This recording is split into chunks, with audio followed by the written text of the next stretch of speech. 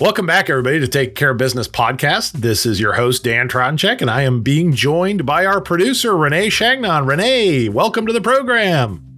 Thank you. Hi, everybody. And, we talked a few episodes back that Renee is kind of joining us in kind of this content producer role. And Renee is going to be playing a little bit bigger role in the podcast moving forward. Renee, for those of you who don't know Renee is kind of our retail person in the field. So Renee gets to travel around and visit with a lot of retailers around North America. And so she's going to be bringing a lot of that kind of excitement to the program, updating us on her travels and adding to our segments here on Taking Care of Business. Renee, what have you been up to lately? I know I just got back about a week ago from the National Hardware Show, and I was at some events before that. And like me, you've been on the road. In fact, Renee on the road. Maybe you can tell us a little bit about that. Yeah, totally. It feels really good. I don't know if you would agree with me, Dan, but it feels amazing to finally be getting back out, going to trade shows, seeing retailers in their businesses. And so what better way than getting our team out, including myself, to the markets. And then we came up with this initiative this year, the member services team did, in conjunction with the editorial team, called Renee on the Road. My name's Renee. So I'm kind of the main person here. My brain is like, where are we going next, and whose businesses are we going to visit and highlight along the way? So I've done lots of road trips over the years, some with Independent We Stand, some on our own, just visiting hardware stores. And now that paint is part of our umbrella, we wanted to get to as many paint and hardware stores as we could. So this year we're doing mini road trips. So it's flying out to a state and then driving to different areas in that state, or getting to as many businesses as we can, and really giving that area a spotlight. And so our first one was Florida. It made sense. We were only there for 3 days, but we visited lots of stores in Orlando and in Tampa. And then we were able to go to the Orgill market after the show. So it was really great. And our next one is going to be in May in New York. So we're planning it as we go, and we're excited to get out there and visit some really cool businesses in New York City and just get a taste for what doing hardware retail, paint retailer out there is like. Yeah, and I'd let anybody know that if you'd like to see if Renee can come visit your operation, make sure to drop us a line here, and we'll see if we can't get you on her calendar. But one of the other ways that you'll often get to meet Renee is at the many kind of events out there in the industry. And you mentioned, Renee, that you were just down at the Orgill Market, and then you kind of had this little whirlwind tour. You did Renee on the Road, then you went down to the Orgill Market in Orlando, and then you came home, you switched your bag out, and then where did you head after that? You drew the short straw for this next one, huh? Yeah, I know. So, I mean, it's been really busy. Some of the shows were virtual this year, so we had kind of that combo of a little bit of both. But we're just excited to be back out there. And yeah, my next trip isn't going to be till May, so I've had a little bit of breathing room, minus I have personal travel too. So being in lots of weddings and bachelorette parties, it's been a lot, but it's fun. It's nice to get back out there. Yes, this is the season where a lot of folks are doing the whole wedding bachelorette party thing. Not for me and my group though. I think maybe I've aged out of that at least for the next 20 years. Then it seems like people start getting remarried and stuff. Interesting. Well, glad to have you on the program, Renee, and we'll look for regular updates on what you're up to. But on to the topic at hand. It's interesting that we were just talking about kind of coming out of this spring market season, and you mentioned that some of the markets were online. Today, as many of you may have noticed, there was a big announcement from Do It Best about kind of their strategy for markets heading forward. And they have announced that they're going to kind of keep up with this combination of online and in-person markets. And they're going to do some switching up with their spring markets, and that traditionally their spring and fall markets were always held in our town here of Indianapolis. And they're going to keep their fall market in Indianapolis, but it sounds like they're going to start moving the spring market around to other locations and kind of putting a little bit bigger emphasis on networking and kind of product discovery and those sorts of things. And we actually, in conjunction with this, had the opportunity to sit down with Dan Starr, president and CEO of Do It Best, where he shared with us his thoughts on this kind of market strategy, on what's going on in the industry, on supply chain, on the economy in general, and so on. So always an interesting conversation when we can sit down with Dan Starr.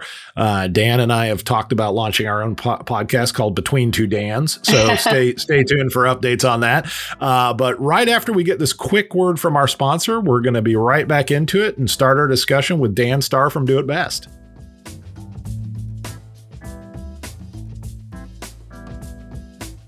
Live Oak Bank offers financing for hardware stores nationwide for refinance, acquisitions, expansion, and commercial real estate. Live Oak will support you with customized loan products focused on your success.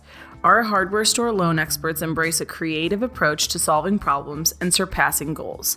We understand the nuances of your business model and will help you avoid costly mistakes. Let's craft a loan solution that will help you thrive. Learn more at liveoakbank.com/hardware-stores.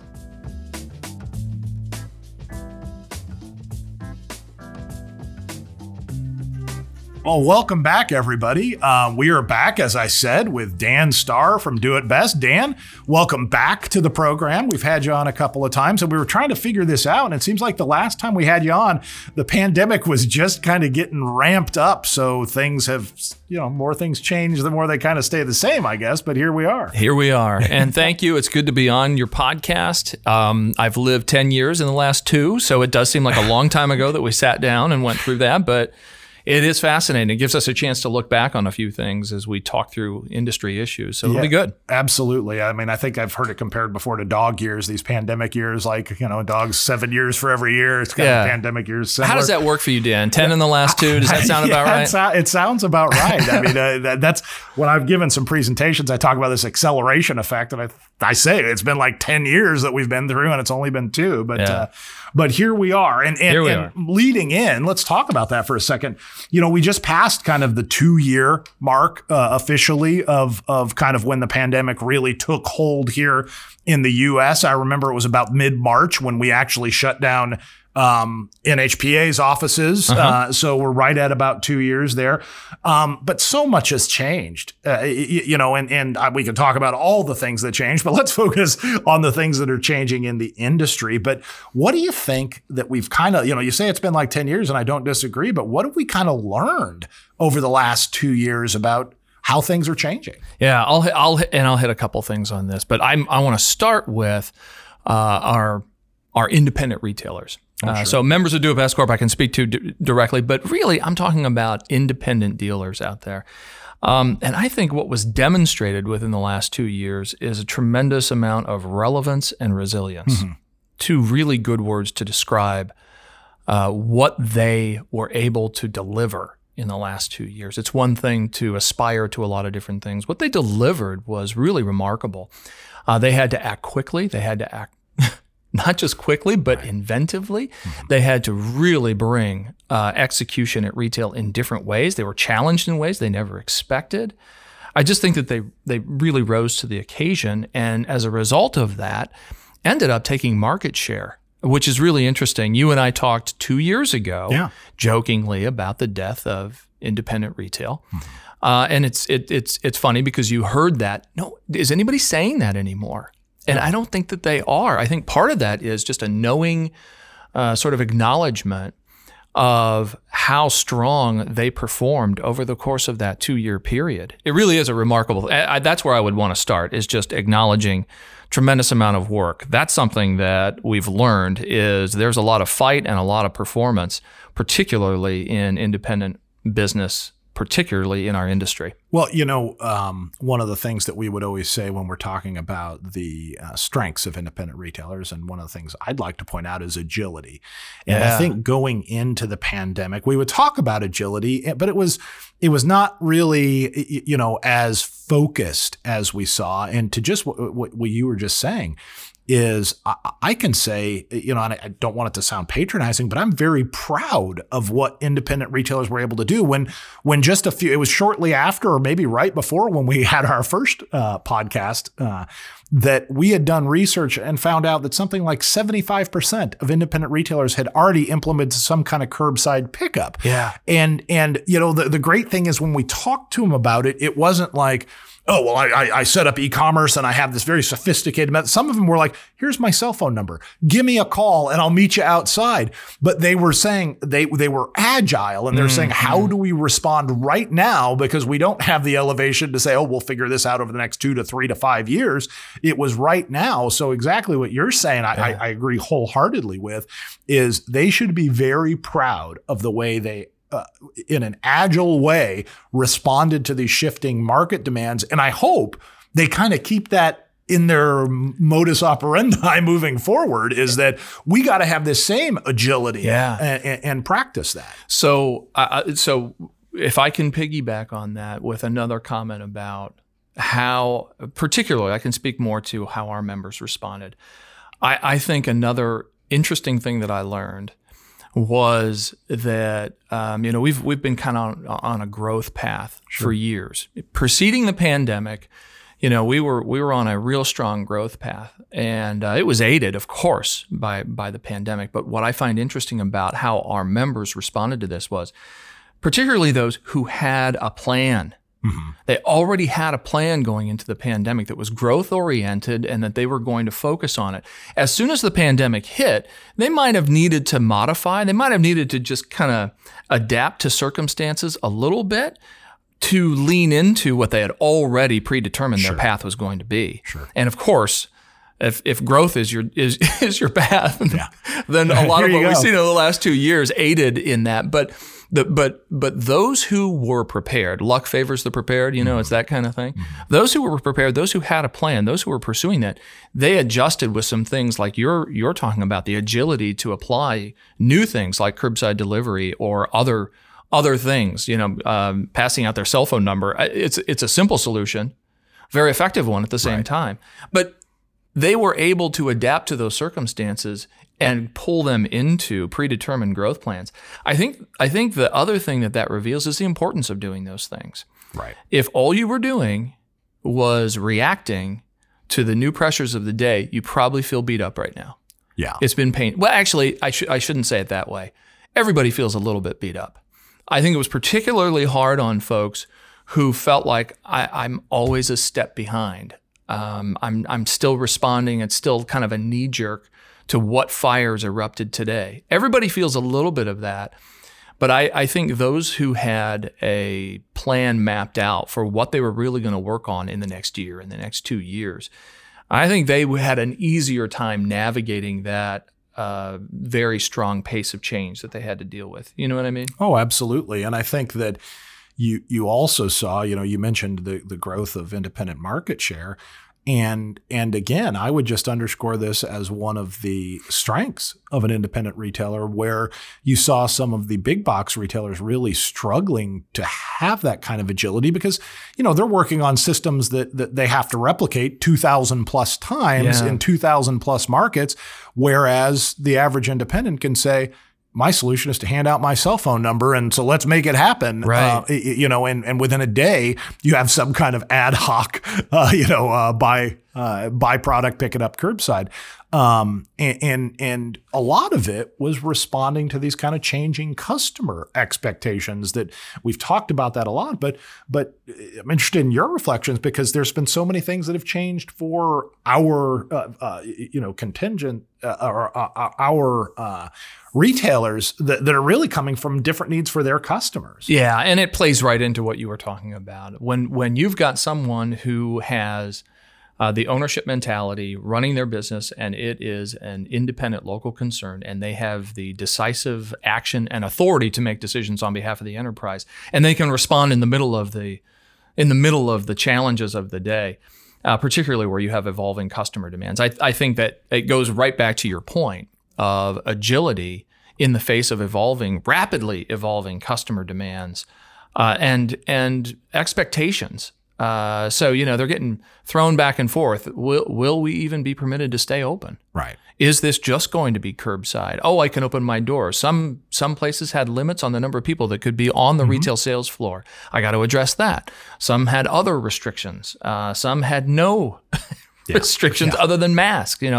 So they had to navigate all that in the face of not just customer expectations, but sort of a temporary regulatory environment that they had to grapple with as well. Did a remarkable job because of what you just said, the agility that they have. Well, and we're talking about all of the changes. And to this point, we've mainly talked about the changes that they've felt in terms of how they operate and how they go to market and their interaction with their customers. But there were a lot of changes in the opposite direction with the challenges within the supply chain that kind of came along with some of these pandemic conditions. And so they were also having to be agile in the way they acquire, the way they stock, the way they order merchandise. And that's something that obviously you guys are really familiar with. So I'd be interested to hear your take on that kind of side of the equation. Is how have retailers kind of changed the way they acquire, buy merchandise and so on? Because I know I've noticed a lot of different conversations I'm having with retailers about how they go about putting product on their shelves. Right. And that, you're right. So you've got, first of all, we start looking at the changes and the impacts on the retail sales floor. Wait a minute, before you go there, look back up the supply chain and how everybody, I think, can reflect on the last 2 years and just say, wow, what a roller coaster ride. And in many ways, we're still on the ride. Right. Yeah. So they're not solved just yet. There's still a whole lot of challenges on the supply chain, but they have changed the way that they buy. I think in a couple important ways. I would say historically, a lot of the decisions that are being made by the independent would be buying decisions would revolve around critical issues of price and brand, maybe those two in the highest priority. And what we've seen over the course of the last 2 years is that kind of went out the window. Yeah. Suddenly, this strategy was all about access to consistent, reliable supply. Price became less important because it just was changing so rapidly. Right. Brand became less important because the supply issues were constrained in so many different areas within our industry. And so it put a premium on the retailer's ability to adopt a sourcing strategy. So they would, let's just say historically, they might ask themselves a question as they approach that issue. Let's consider for a moment, how would they answer it 2 years ago? How would they answer it today or in the midst of the pandemic? And I'll give you just a couple. What's the right inventory investment for this coming season, whatever that next season is? Yeah. What's the right inventory investment? They have to grapple with that. Right. I'll give you another one. How early should I commit to this season? Right? Yeah. And another one, what would I consider an equivalent substitute for product X over here? I believe that all three of those questions, probably a whole lot more too, but I believe that fundamentally a whole lot of those questions are going to be answered very differently today than they would have been just a couple of years ago. Right. And those questions might have come up with a particular type of order, a particular product before, but now it's really across the operation. It's not universal, but it feels like it, right? Yeah, absolutely. Absolutely true. That last one is, it's just a funny one because I think opinions changed so dramatically. There's no substitute for this product over here. And then it became like, if it's close, if it's close, I got a customer who's going to want it. So, well, and we've even seen from the vendor community, vendors coming out with in-store signage and so on that says, if this isn't available, you can use this, or this. Right. Another great agile, Yeah, absolutely. Yeah. So it did change the way that they buy. And you and I were talking before the podcast of, well, how long does this last? When's the music going to stop?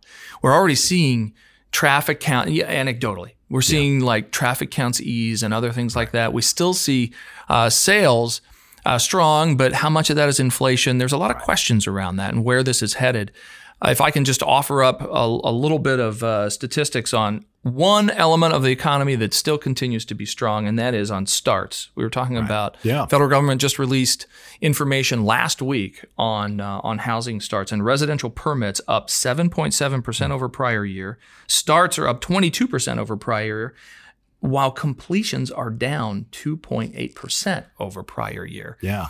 That's not the end all be all, but it is one data point that you look at and you go, as I'm planning for the season, I see traffic counts are slowing a little bit on the DIY side of things. I'm also seeing some strength in other areas that play into how I go to market. I think they're wise to take those things into account as they plan for the future. Right. And anecdotally, we're hearing from a lot of retailers that, bid activity and so on is strong going into spring and summer. And as we all know, you can't just necessarily look at one data point, but when you get something like that, you also understand that if housing starts are up and new houses are being built, we all know the old adage that the most you spend on home improvement is in the first year of living in a house. So this isn't something that will necessarily just come to an end, that housing starts being up, and if we see that maintained, are going to bode well for home improvement activity for a 2 to 3 year cycle. Exactly right. And I know that in the back of everybody's mind, just about everybody who's listened to this probably lived through 2006, 7, 8, 9, 10, and remembers quite well what it looks like to build up to something that looks like a bubble. Right. And they're I'm sure wary of overbuilding, but I just don't think we're there yet. I think, obviously we all watch kind of these economic indicators, and if certain things start to go in a different direction, then I think we should all start, wringing our hands a bit, but I don't know that time is right now. Right. Right now we're seeing overheating. Yeah. We're seeing an inflation. We're seeing corresponding changes in interest rates. I can't remember what it was. The Fed suggested that they were going to have modest adjustments to rates, 5 of them this year or something like that. Right. And they said 2 could be 0.5 percentage points at two of those in the coming months. So, what kind of impact will that have? I mean, we'll just have to wait and see. But for right now, as we're sitting here, things point to a strong market moving forward. A strong spring, a strong market moving forward. I see that there's a lot of reason for optimism, even in the midst of uncertainty around inflation, uncertainty and difficulty around supply, uncertainty on fuel costs and transportation. Right. There's a lot of pressure on all those costs still, and every independent is going to see it. Yeah. They're going to see continued increased costs translating into their business. They need to stay up on their price increases. They need to stay up on their pricing adjustments. They need to stay up on their inventory. All those things become very critical. Absolutely. And one other area, when we talk about the way things have, using the word fundamentally changed, but I think it's safe to use that kind of word right now, is again, on both sides of kind of this equation, and how far retailers have come in such a short period as it relates to online interactions, online e-commerce. Again, I remember specifically giving presentations, shaking retailers, figuratively, of course, by the shoulders saying, you got to start thinking about getting a website. You got to start, but now I think we've, accelerated that 10 years and 2 years. And there's a completely different kind of idea about how and if and when and why they need to be involved in online commerce. So how does that relate back to Do It Best's role of helping retailers and how you help them interact, but how you interact with them as well? Yeah, you're right to break it down a little bit, because there's our interaction with our members and how we conduct business using online, using electronic tools. Then you've got the retail side of the equation. How's the member then using that to sell through? On our side, I would say that before the pandemic, we had online buying tools already. We had that in place. So did we have to continue to develop those, invest in those, improve those? Absolutely. But I would say that represented modest change on our part. Not a lot of change as a result of the pandemic. What accelerated was adoption and use. By our members. Right. So we already had things that were pre-planning tools before markets that would allow them to build their entire market planning, their orders, their ability to see the orders, the ability to track them. So those tools improved. But what was really interesting was in a virtual market world, well, now you're entirely dependent on that in order to shop the market. You can't just is no in person. Yeah. So it really improved adoption, which is an interesting thing as we go forward. The other thing that I would focus in is just communication. In a world where today's information is my goodness, coming at you faster and faster and faster, and the pace of change and the ability to react to it, sometimes react to it, sometimes just understand what's going on. I think that we were, this is an area of big change for us in how we serve our members through the pandemic. And that took the form of a far more robust communications plan. So that was podcasts, virtual meetings, text alerts, and not just the use of them, the proliferation, the volume of those things went up tremendously. So we're still having, supply chain podcasts that are coming at members frequently, so just so that they can stay informed of what is going on out there, in particular product categories, what's going on from an import standpoint, what do the ports look like right now? All those kinds of things are important to know. Now I'm losing track, Dan, of how many podcasts I've done, but it's one of those things. I don't know about you. I think that I'd call it a learning experience because we got into the middle of the pandemic and we were doing a whole lot of different things and moving a whole lot faster, right? And at one point, you just kind of sit back, scratch your head and go, well, why weren't we doing this before? Exactly. It actually is a very convenient way to reach a lot of people. And that technology and that ability, it existed before. Why weren't we doing this before? Why weren't we moving that fast before to kick out communication?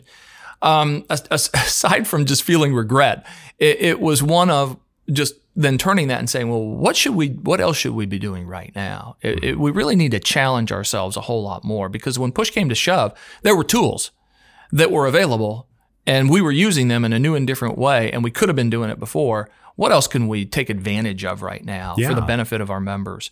I do think communications was a big change. On the retail side, that was the other thing that you asked about.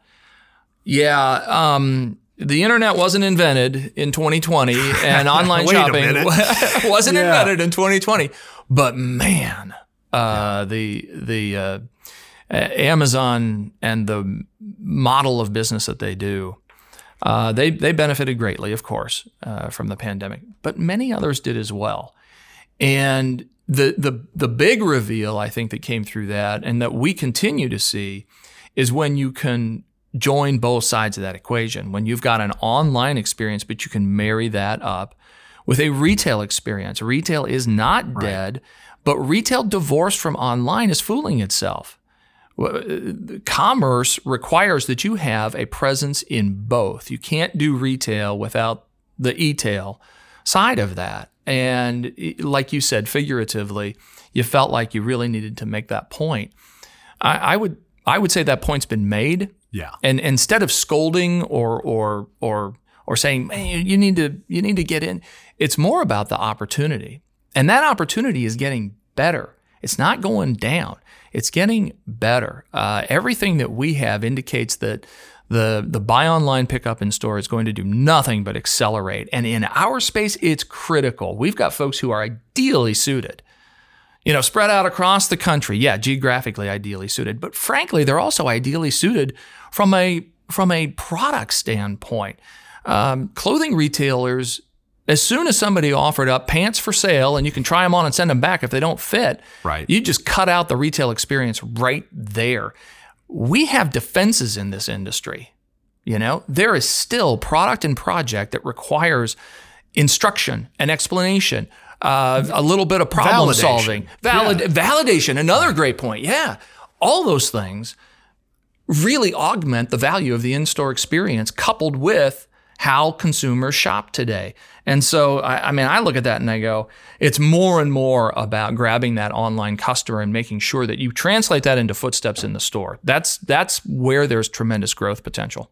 Well, and when you look at all the information, anecdotally and empirically, that in this industry, as you said, home improvement, customers just want to complete that purchase in store for a variety of reasons. Mm-hmm. And it's one of the things that I get so amped up talking about is that, gosh dang it, independent retailers are really well suited, better suited than the big boxes to complete that relationship if they can get that technical aspect of being able to offer online shopping and online interaction and online commerce.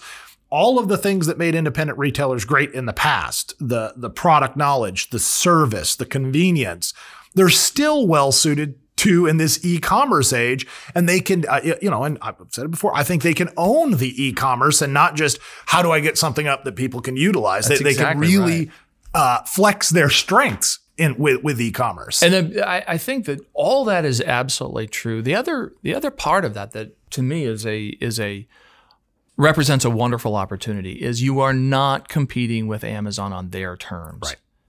Right. That's not how they do business. So it's not duplicating what they do. If someone just wants to buy online and have it delivered to their doorstep, we can offer a vehicle to do that, but that's where they play to their strength. And I think that's great. But what our members or what independents are capable of doing, exactly what you said, and that is not something that Amazon is well suited to deliver on. They're not going to have that kind of touch, that kind of experience, that kind of retail. They just don't have that piece. Right. So why would we ignore that opportunity? We need to make hay with it. And like you said, I think some of it, the resistance at retail before was unfamiliarity with how does this work and so on. And I would equate it to a point you were making earlier is, how many of us did a Zoom meeting before the pandemic? I mean, the technology existed. It's existed for years. Yeah. And now people that I'm far from any degree of tech savvy. I can do Zoom meetings quite literally sometimes in my sleep. Now, Dan, are you adhering to the etiquette required when you do a Zoom meeting? Because that's a big education point that came in the pandemic too. Absolutely. Well, good for you. I'm nothing but Mr. Etiquette with those kind of things. But man, I look back at some of my early Zoom meetings that are recorded. And I'm like, ooh, wow, I probably should have put that stuff away or I should have shaved or something that day. But, I meant just unmuting yourself at the right time, but maybe you did need to shave too. Okay, yeah. But now it's not that different with the e-com is that those tools were there before, but now they've been kind of thrust upon us. And so because of that, I got to figure this out. Now I think more retailers are more comfortable with that adoption of those kind of technology. Absolutely true. Yeah. So let's talk, let's pivot again back to kind of the other side of the way things have changed. And one of the things that we've all kind of noticed, and you've mentioned it a couple of times, is as we're talking about the way retailers in this industry buy has changed. And one of the biggest changes has always been that since I've been involved in the industry, it's the buying markets have been such a big part of how retailers plan their replenishment buying. They build their business around these kind of buying cycles that are there around a fall market and a spring market. And now we're coming out of this, but we went for a long period where there were no live markets. Then they began trickling back in, and now it's different. And so I'm just curious. How is this impacting Do It Best and the way you guys kind of frame those buying cycles and those buying events? Yeah. First, just to affirm the premise of your question, markets have traditionally and still remain a critical part of how we go to market, how our members buy from us, how we interact with our members. They are still just a massive part of what we do. So that's absolutely true. It supports their buying needs. It supports how we address new programs and services, how we show them new vendors, how we show them new product, how we address working together, not just us and our members, our vendors as well. There's a critical combination of people together to address how we work, how we solve problems, how we go out and plan for the future, and how we execute on it. So they're critically important. What we've clearly proven over the course of the last 2 years is that if you limit it down to just the buying activity, the buying function alone, if it's all about transactional activity, we've proven out that we can do an exceptional job of that through planning and execution in an online space. Right. And this to me is exactly your point about Zoom existed before. We didn't have a need to use it. Well, the need became the only vehicle. Right. Well, that's the same thing that happened to our markets. The only vehicle we had during the pandemic was to do it through an online space. And we've proven that we can do it reliably, we can do it well, we can do it very efficiently. Yep. And all those things are good things. I think the upshot of that is I think we're going to always have a virtual component to every single market going forward. Right. There will be a companion piece that will always be that electronic. It's too efficient. Why wouldn't you use that from a planning standpoint? Why wouldn't you use that to clear out and sort through decision making when it's the most effective means? Want to expand the doing accessibility of the market too. Absolutely. That not everybody at every point can get to a market, or they can't maybe necessarily bring everybody they would like to have there. Someone's got to run the store. Someone's got, so the ability to say, okay, we can broaden the horizons of who can participate in the market if we can do so electronically. And that is such an important point. That's exactly right. Let's embrace the tools for the value that they bring. And we had that before. Why weren't we doing right? Instead of kicking myself, I'll just stop doing that and just say, we'll embrace that side of it, because you're absolutely right. Even for members who are there, they've got people who can participate in the market back at home probably. Why not, sort of evangelize that out to a lot more people and reach more people? Of course, we've got every interest in doing so. We'll continue to do that. But what we still see, all that is a lead up to saying, Dan, we still see value in pairing that with a live event. Right. So in my mind, part of the evaluation process about what's the ongoing relevance and importance of markets, we continue to consider a bunch of different issues, but one of those is also timing. Right. For us, traditionally, we had, I should probably start with the fall. Our fall is it's not just a fall market, it's a big show. And on top of that, it's also our annual shareholders meeting, it's distribution of our rebate. And there's a lot of other big things that go on as part of that market. Yeah, the market is part of a bigger thing. It's a bigger picture. But as we look at how did we traditionally do it in the spring? Well, for many, many, many, many, many years, we had it in May, which is, it's not ideal. Not ideal for our members, for their businesses. They're very, very busy at that time. So taking them out of their operations in the month of May, not ideal. And we had, just before the pandemic, we had one market that we did in February, early February.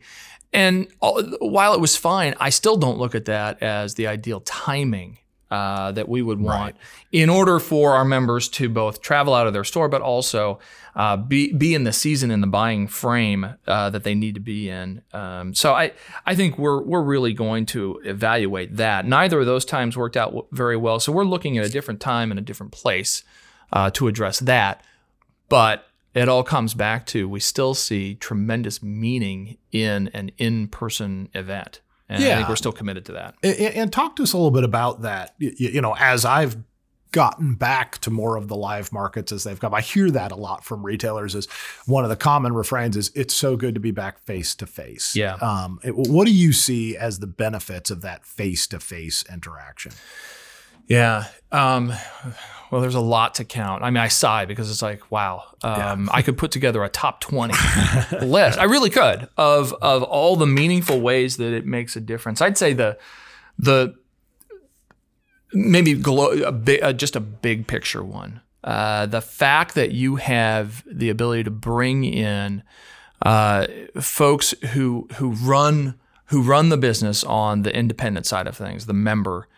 For us, coming together and they're there to make decisions. They've cleared out the time and set aside space to be able to make business decisions. And also they've eliminated distractions by virtue of doing it in a live environment. No one's knocking on the office door while you're trying to look at There's something to that.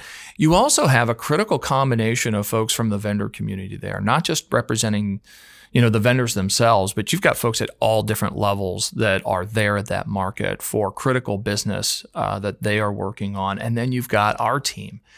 And up and down, when you have that much from a personnel standpoint coming together, part of it's getting done the business that you planned on doing. Right. So we could do an entire podcast around, going to a market, what are the critical things that you're coming there with a plan to get done? And part of that's the buying. Part of that might be planning for the future. We've got lots of growth ambitions. A lot of our members are planning on that. Well, how do I go through store design? How do I go through the branding elements of that? How do I build my promotional plan for the year? They can solve a lot of things that are on their list to do. Like I said, we could do an entire podcast on how do you plan for and execute well at a market on the plan to get stuff done side. I raised the other issue of who's all there in person and why is that so important? It's important for the stuff you plan on. It's also critically important for the organic stuff you maybe didn't plan on, but you can still achieve, get done. The things that you didn't know that you needed to work on. Everybody has that. On the vendor side, on the member side, on our side, we all have that issue where we've got a problem to solve, we've got an opportunity to address, we've got other things to achieve. And our ability to come together and sort through that in an efficient path is really important. And I don't think it gets done that well on a Zoom call. It just does, right or wrong, it doesn't happen. Right. You get done the transactional. What you can get done in the electronic environment is you can hit go on a transaction, and it's very transactionally efficient. All those other things that require interaction, that they require give and take, negotiation, a little bit of work, those things suffer, I think, when you're doing it in some kind of Zoom environment. Well, and I think most people would say I think Zoom calls were very effective for, again, transacting business. We need to get a group together. We need to have a discussion about a project. Everybody needs to know what they need to execute, then we need to move on. But they weren't the best for what I'd call discovery, and ideation. And what you're talking about kind of reminds me of that old management concept that it's been so long, I don't remember where I read about the concept of management by walking around. Right. And it's kind of like the idea of going to a market. There's a lot of discovery by walking around. There is. It's I didn't know I was going to see that, or, I didn't know I was going to run into him or her. And now it's creating those ideas, and that is not present in that kind of transactional. That's exactly right. Yeah. And you're right. I think you picked on the two key ones. There's more, but part of it is product. Right. Products and services that, I didn't come here looking to buy that, but wow, what a great fit to my business. And some of that is a learning experience on product. But the other one that I think I just can't leave this topic without stressing, and that is our members learn so much just by interacting with one another. Sure. And I just think that's one of the gems of our industry is there's a social component to it. There really is. And there's a valuable social component to it. Just because it's social doesn't mean that it's like... doesn't have a business value. It has business value. Exactly. It has business value. And then beyond that, in a market experience, they connect up together, and in both social settings as well as business settings, they learn a lot from one another. There's gain sharing on how to do what we do best. Sure. From someone else who's in their shoes. It's one thing to hear some programs and things from Do It Best, and we think we've got a lot of great things to offer to our members. I think the other thing that we try to promote as much as that is members learning from members is probably even more valuable to us, and what we can learn from members, what other members can learn from our members. And it's certainly something as an association that we place a heavy value on, is that concept of association, of getting together and learning from one another, and that certainly is much more difficult in a digital environment. So you get the theme. You get the theme for me as I look at this and go, let's go back to the original question that you asked. What did we learn? What's going to change in how you do markets? And I think we learned a lot about how to do the efficient transactional work, and we should lean into that, and we should make good use of efficient dedication of resources to getting some buying things kind of accomplished in short order. That's a great thing. And maybe even the efficiency of that can free up additional time to make sure that we're doing the critically important work that can get done in a live environment. I still see tremendous value in it.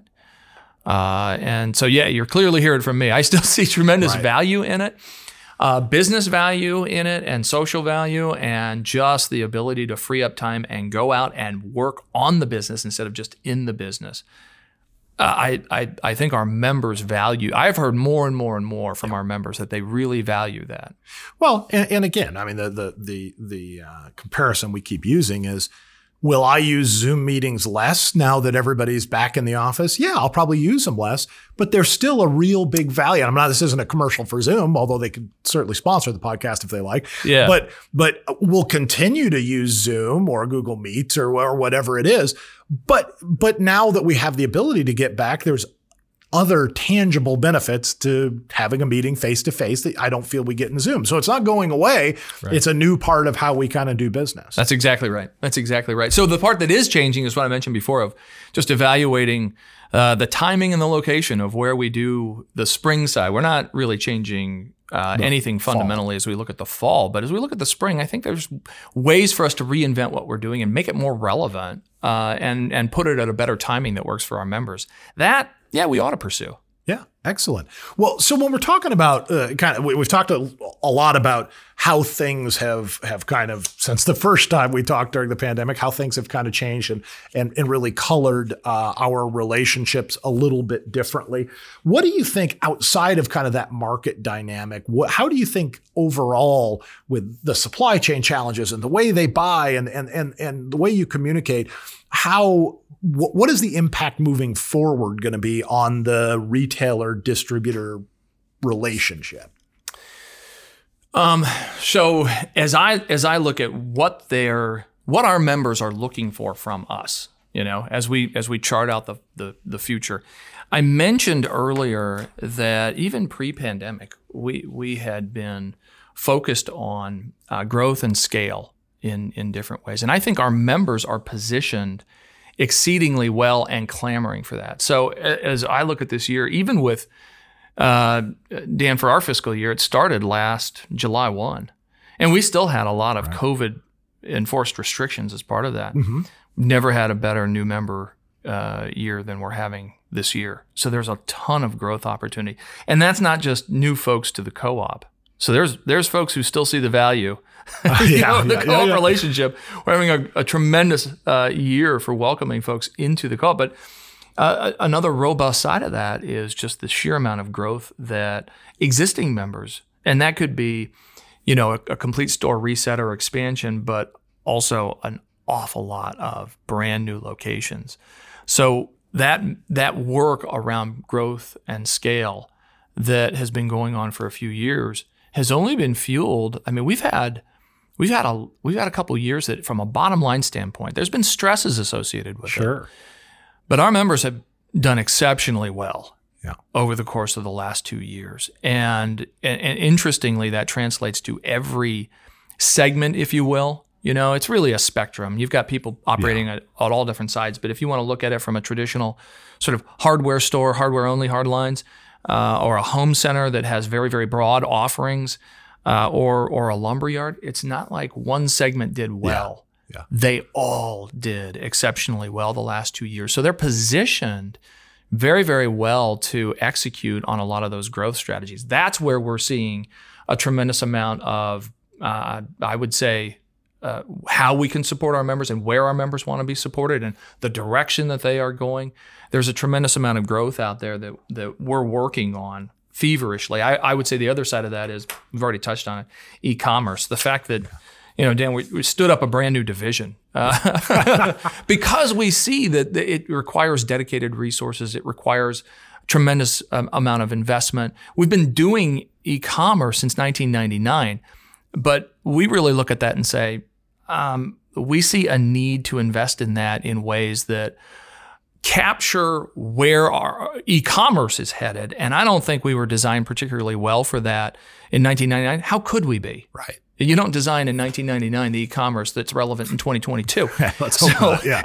So it deserves a second look, and we still see so much value in making sure that we're extracting. You and I both talked about how independents are ideally suited to execute on that in the best ways possible. We need to put them in a position where that's being translated into footsteps into their store and dollars in their pocket. Yeah. Well, Dan, covered a lot of ground here. I think we need to think about having a regular visit so we can talk about all the stuff that's changed. Hopefully we won't see the kind of pace of change.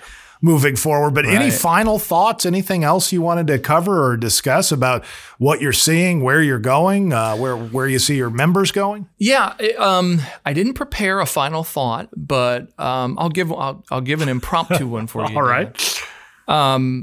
I've never been more optimistic about what is going on within our industry and our ability to manage through not just change, but challenge.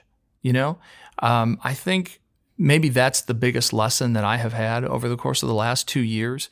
I started by talking about relevance and resilience, and that demonstration from folks within our industry. Right. It just fills me with a tremendous amount of optimism of what can be accomplished when we're working together in our space. There's no reason at all why we can't be tremendously successful. There is nothing but opportunity ahead of us. Yeah, there will be challenges associated with it. We probably don't even know what some of those are that are coming right around the corner. But I'm optimistic that we'll be able to manage them very effectively together. And just urge independent retailers to seize this opportunity, because this doesn't, there's a lot of things that have come together that have put independent retailers in this industry in a very good position to springboard and continue this growth cycle and continue modifying and tailoring their businesses to better suit their market. So that kind of optimism hopefully continues to translate into that sense of urgency by these retailers to go out there and keep driving business forward. Absolutely. So, Dan, Absolutely thank you so much for being on the podcast. Always a good time to talk to you. You too. Yeah, we do need to make this more regular. I would love that. That'd be great. Yeah. And last time we had masks. This time we didn't have to do the mask thing, but we are socially distanced. But so who knows what it'll be next time? Maybe we'll be in spacesuits or something. I don't know. Oh, Dan, I hope not. Yeah. Thanks again, Dan. Thank you.